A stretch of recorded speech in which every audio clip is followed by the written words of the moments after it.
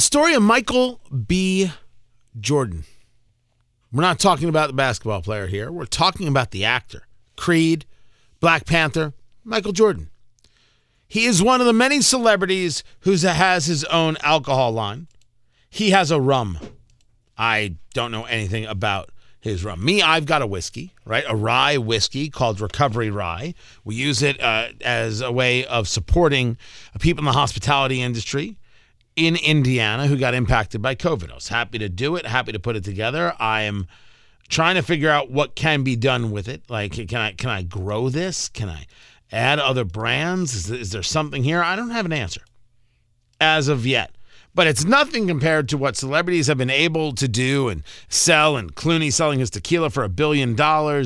And then you've got Ryan Reynolds selling his gin, Aviator Gin, for $600 some odd million. There's big money in this.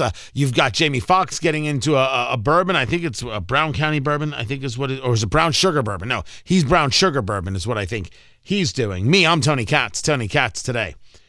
And you've got this from Michael Jordan, this rum.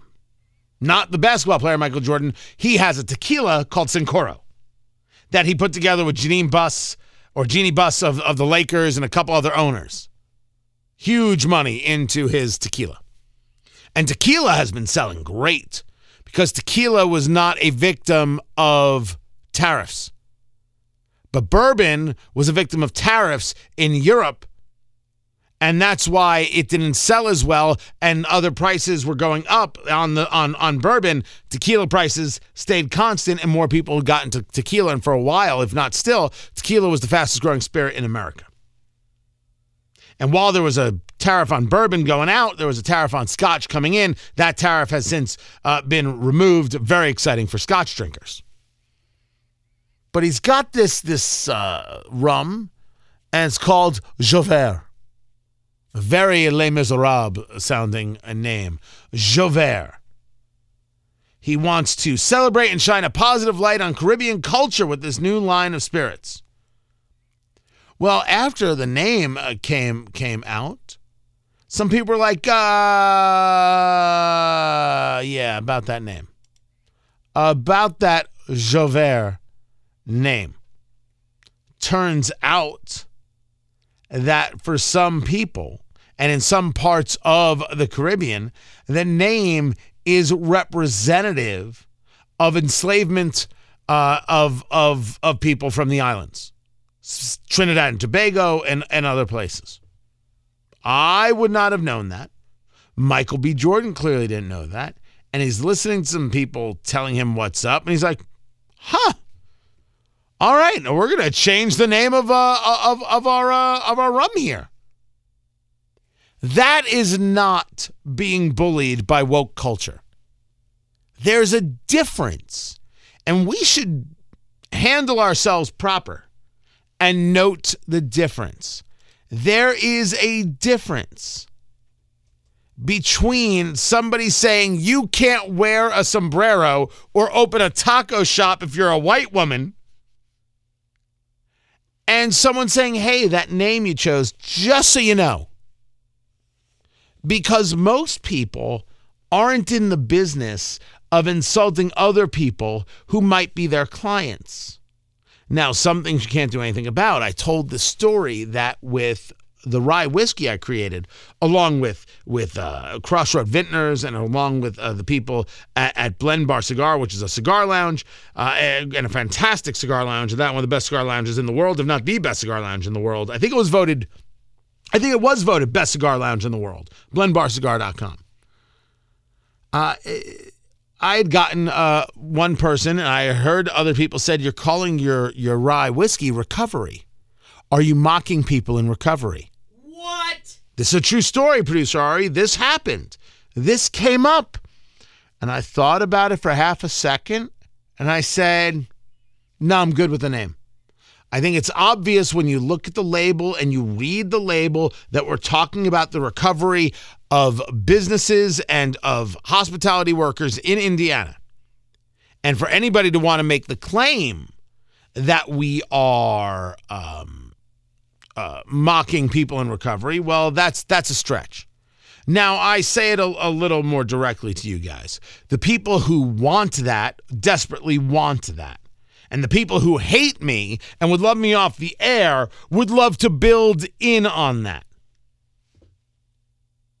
But none of that is true. There's no insult happening. If I had come up with a name that was actually insulting, you could have an argument and you could say something, then it could be a discussion. I didn't pay attention, or I shouldn't say I didn't pay attention. I listened to what some people said and said, "No, I'm good with the name. I can justify it. I think it actually tells the story. I think it's got focus. I'm good with it." Michael B. Jordan looked at this and said, "Oh, let's not do this. Let's change the name." When they went after Kim Kardashian, she has basically a line of what they call shapewear. They're Spanx, right? Sure. When she first launched, the brand was going to be called Kimono. No. That's a bad idea. Right? And people were like, kimono?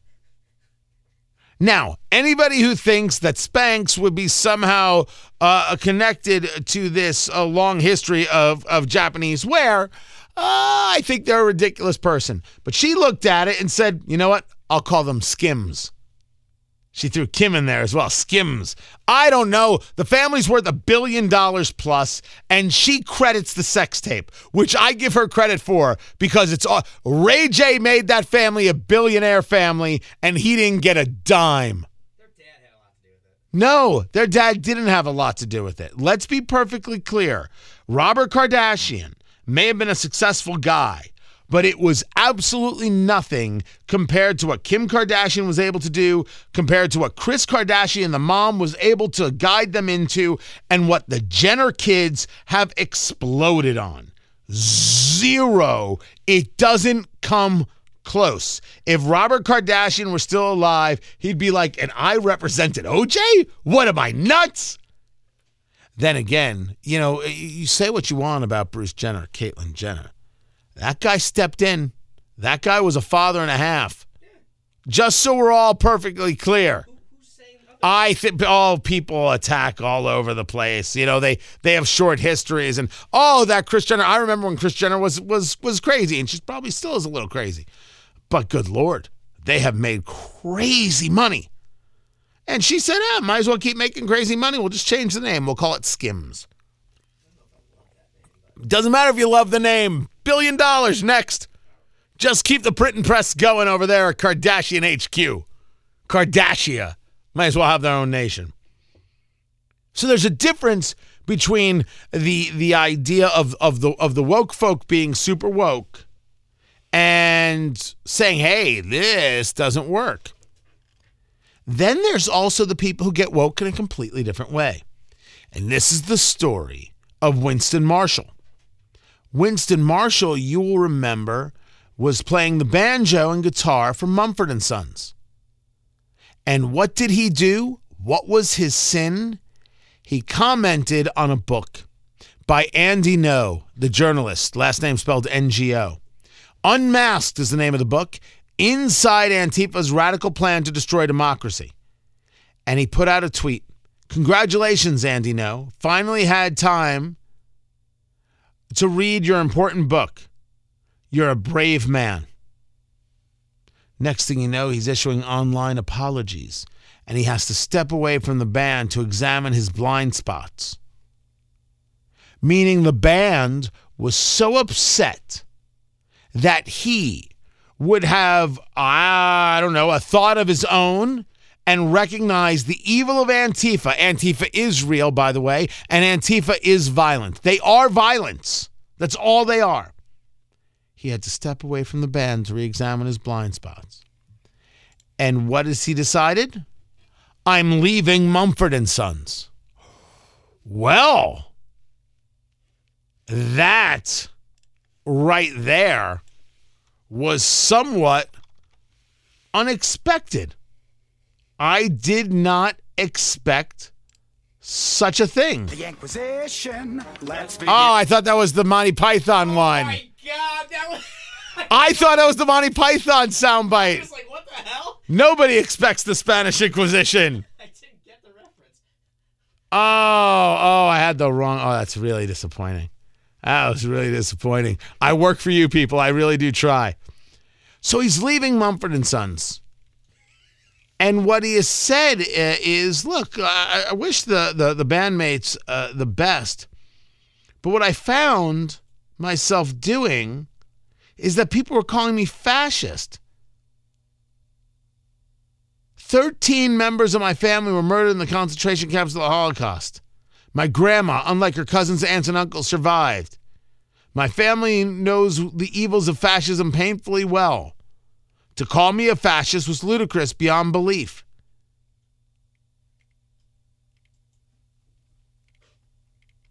And he goes on to say, leaving the band is because for me to speak out about what I've learned to be such a controversial issue will inevitably bring my bandmates more trouble.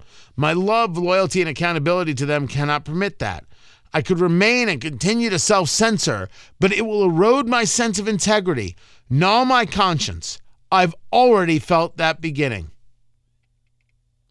I must say that does not look well upon his bandmates, that they would say to him, we are so illiberal that we simply cannot have you around. Now, maybe it's different than that.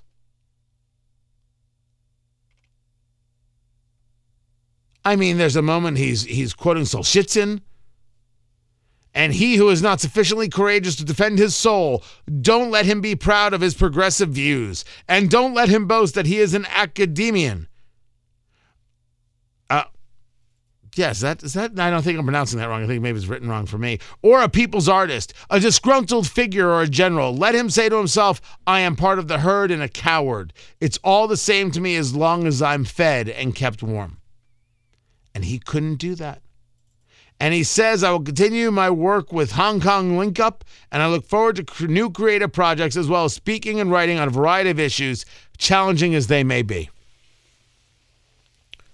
Well, that right there is woke. Recognizing that the world that people want you to live in is not a world that you can live in. That the world of 1984, the world of the thought police, the world of the oppression is not a world that you can live in. I always know that I live in the rarefied air because I do this for a living.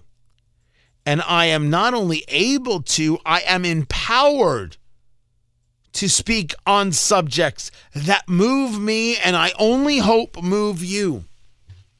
How difficult it is, I understand, when people are unable to, in their own lives, speak freely, with focus and clarity, for fear of losing friends, losing their job, losing their livelihoods, or worse, angering the woke, violent mob that is nothing more than violent. It's exactly what we're seeing with this critical race theory conversation. You have the head of the school board there in Loudoun County, Virginia, Brenda, I'm forgetting her last name. And her answer to what she saw in Loudoun County, where the parents were upset and they were pushing back and they shut down the school board meeting. Oh, listen to their racist dog whistles. We're not going to let them stop our equity work. All the parents are racists? That's your argument? That is an ugly, despicable argument. And these parents are now called racist, and they're labeled racist. No, we're not going to shop in their store. No, we're not going to go to that doctor. No, we're not going to do this. And they feel it financially. And then their kids, you don't think their kids are going to be targeted? Oh, and they still stand up. Maybe there is something to being woke. Maybe we got to look at it differently if we're going to be woke for the right reasons. I'm Tony Katz.